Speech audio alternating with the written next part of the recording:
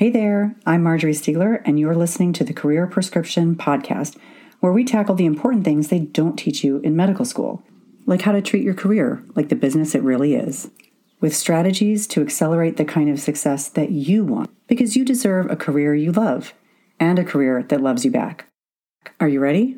Let's get into it.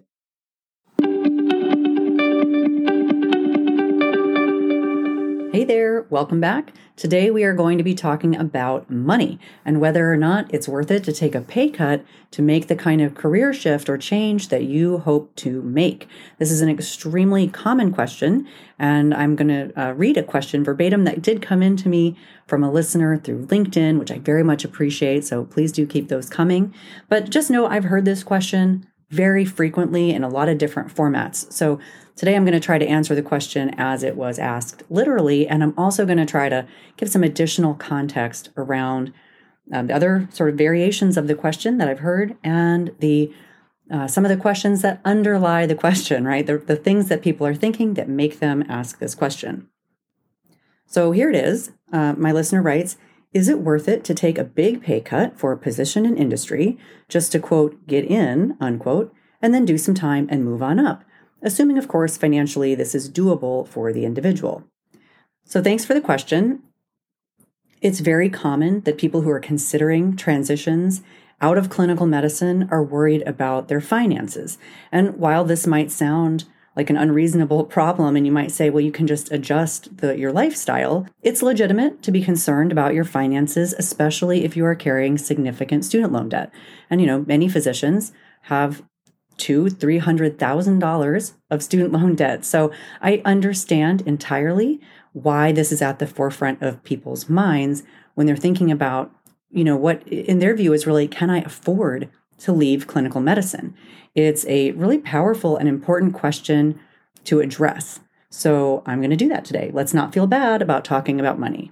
I also think there are a handful of misconceptions and different angles, sort of different contexts to consider. So I'm going to put all of that into my episode today, even though this goes a bit beyond what my listener specifically asked.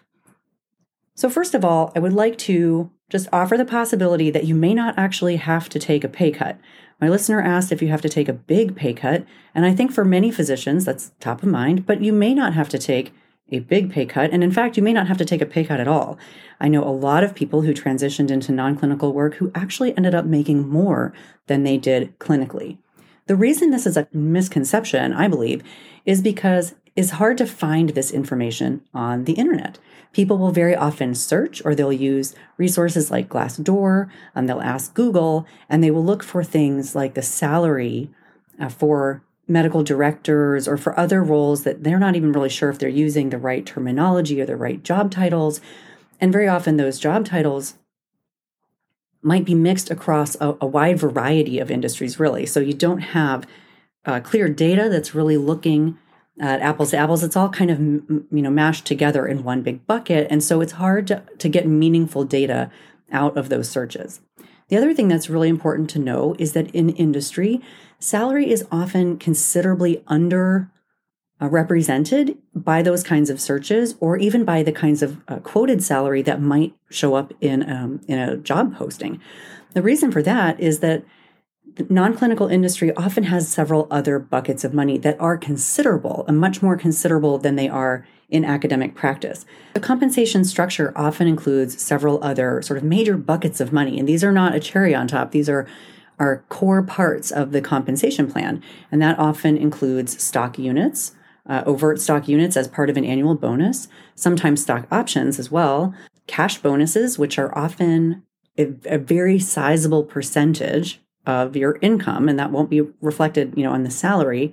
And then things like a company contribution and match for retirement, which are often, at least in my experience, much, much more generous and significant than what a physician might expect to earn in their academic or employed positions, as well as deferred compensation plans and other aspects of total compensation. Without getting into all the details, which of course are going to vary from company to company and role to role. It's just the bottom line here, the take home line here is that if you are searching and you have a understanding of what the salary is, and to you that feels like it would be a major pay cut, you really only have part of the puzzle in front of you. And it's really important to figure out the total compensation that you might expect to earn that year.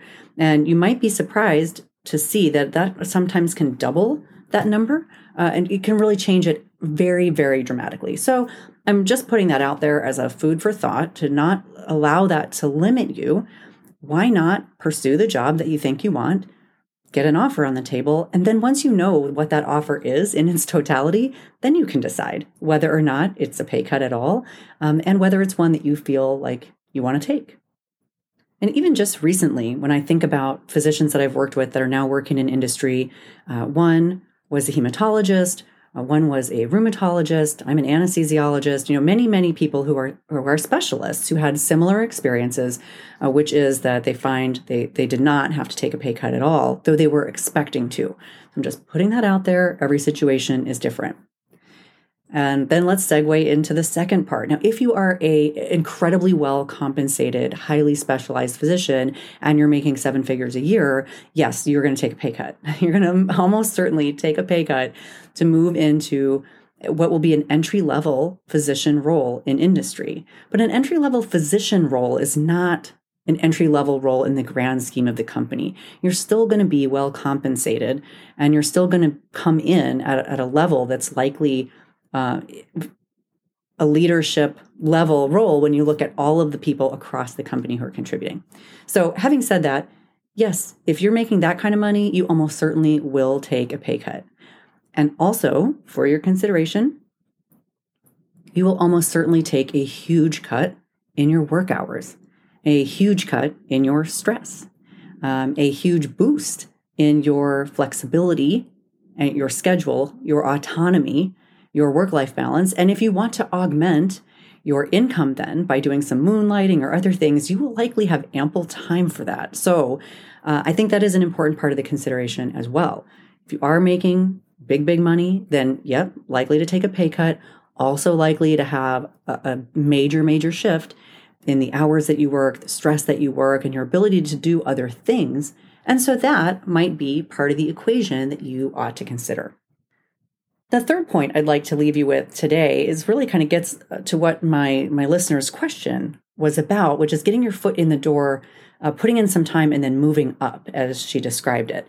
I think that's a really savvy thing to ask because, in the clinical world, for most physicians, when you finish residency and you hit the scene as an attending, whether you're an employed or you're in private practice, you're in academics or otherwise, you're close to the ceiling. I mean, you will get promotions over time and they will come with some, financial benefit, but it's not that considerable. Probably the biggest jump you're ever going to get in your life is from that time that you went from residency to an attending or from fellowship to attending. And then from there, it's just a small amount of incremental boost. You're pretty close to the ceiling. For those who are still in sort of an old-fashioned model where you have to, either physically buy in or work your way into partnership for a couple of years, then maybe your big jump is when you become partner. But in any case, it's usually just a couple of years after starting, your first official job as a fully credentialed physician, and you're close to the ceiling. In industry, that's like just the opposite because you're going to be coming in, as I've mentioned, pretty close to entry level. Some people I do know have come into industry maybe one rung above that. But for the most part, where you're coming in is the floor. So although you might take a pay cut, you're going to be coming in at sort of the bottom. And there is an entire ladder, a whole rung of opportunities for promotion, for more professional growth, for an opportunity to contribute in a bigger way, and for you to learn more and do more. And with all of that also comes considerable opportunity for you to earn more. So I think it's a really important question to keep in mind. That whatever you might take when you have your sort of first foot in the door job is just the beginning, and your earning potential is likely to only increase. There's really a lot of upward mobility, and I think it's a very reasonable assumption and even an expectation that your compensation will increase over time. So again, why not pursue the kind of role, the kind of job, kind of career that you want? And when you get some offers, then you can decide in their totality, really stacked up exactly against what you're earning today, how does it look? Is it something that works for you? And is it something that works for you, especially in light of the fact that it's probably just the beginning? I think that's really important to think about. The final note I want to leave you with is that, this is a brave conversation. A lot of people feel really kind of squeamish about talking about money. And I think it's one of the things that I know for sure, actually, from students and from other people who reach out to me all the time. This is one of the big things that holds people back from doing what they want to do, or from them feeling free to make the decisions, that they want to make, feeling free from sort of the jail that surrounds them of their student loan debt or otherwise. So money is important. It is also definitely not everything. And so I really do want to put that back in your mind. So in addition to talking about the amount of, hours that you work and stress and balance and family time and autonomy and all of that, I think it's just important to understand that in the range that we're talking about, it's going to be okay, right? The amount of money that you're going to earn in a non-clinical industry role, even at the very, very low end, you're going to be able to pay the bills. I feel quite confident that for the average physician with, coming in with the average massive student loan debt that you have, and with your family and your mortgage and all of that, unless you are really living in an extreme way, or you've had some very considerable hardships, everyone's different. For the average physician, you're absolutely going to be able to pay the bills. On the flip side, you're not going to earn so much to be rolling around in your own private jet. You're not going to be making trillions of dollars a year, but you're going to be making a good living that's going to be able to help you, tackle all of your financial responsibilities, including your student loan debt, and have enough money to enjoy your life. So in the space between being able to pay the bills and having your private jet, there's a lot of variability, a lot. And there's a lot of room for your own personal values. And there's a lot of room for your own personal likes. What is of interest to you? What do you want to do? Are you the kind of person, who really wants... There are so many different possible jobs you could have, so many different roles, different companies, different ways in which you could be putting your expertise and training as a physician to make a meaningful contribution to public health, to patients, to society in general, or maybe even that bakery, whatever you want to do.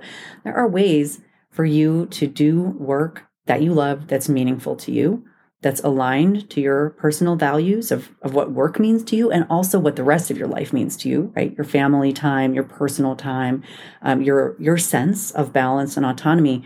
This is going to vary from person to person, and there is space for everybody between not being able to pay the bills and having a private jet. So I would just really, really encourage people, if the thought of having to take a pay cut is sort of the rate limiting step for you in exploring the different kinds of career options that are open for you, I'm asking you to kind of either put it on the back burner or just break on through that as a barrier.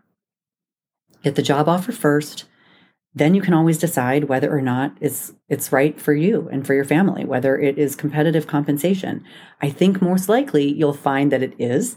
And I think you'll find that it is and has a promising career trajectory ahead of you.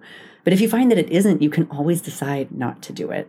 Please don't let a fear of not earning, the kind of compensation that you feel you need be the thing that holds you back, because I think that is a self-limiting belief. I think it is a misconception. It's probably not reflective of reality. And I would hate for you to make any major decisions about your life and your career in a place that isn't coming from reality. So that's my 2 cents. I hope it helps. And again, if you've listened to this episode in its totality and you are ready to make some kind of a change, I really do encourage you to come check out Transformed for the retreat, which is in January. But registration and slots are filling right now.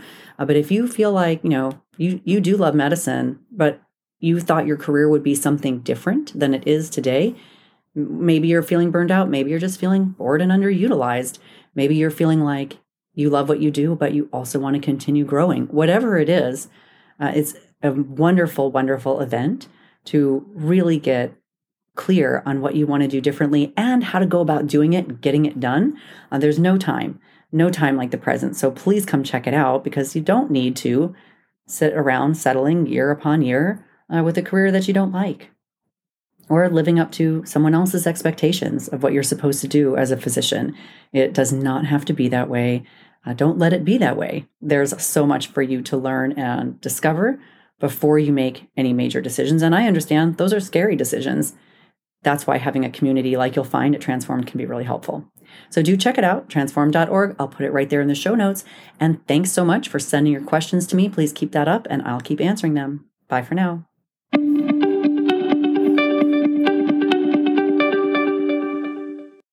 Before you go, please review, share, and subscribe to this podcast. Your support makes all the difference, and it truly helps this information reach someone who may really need it. Until next time, thanks for listening.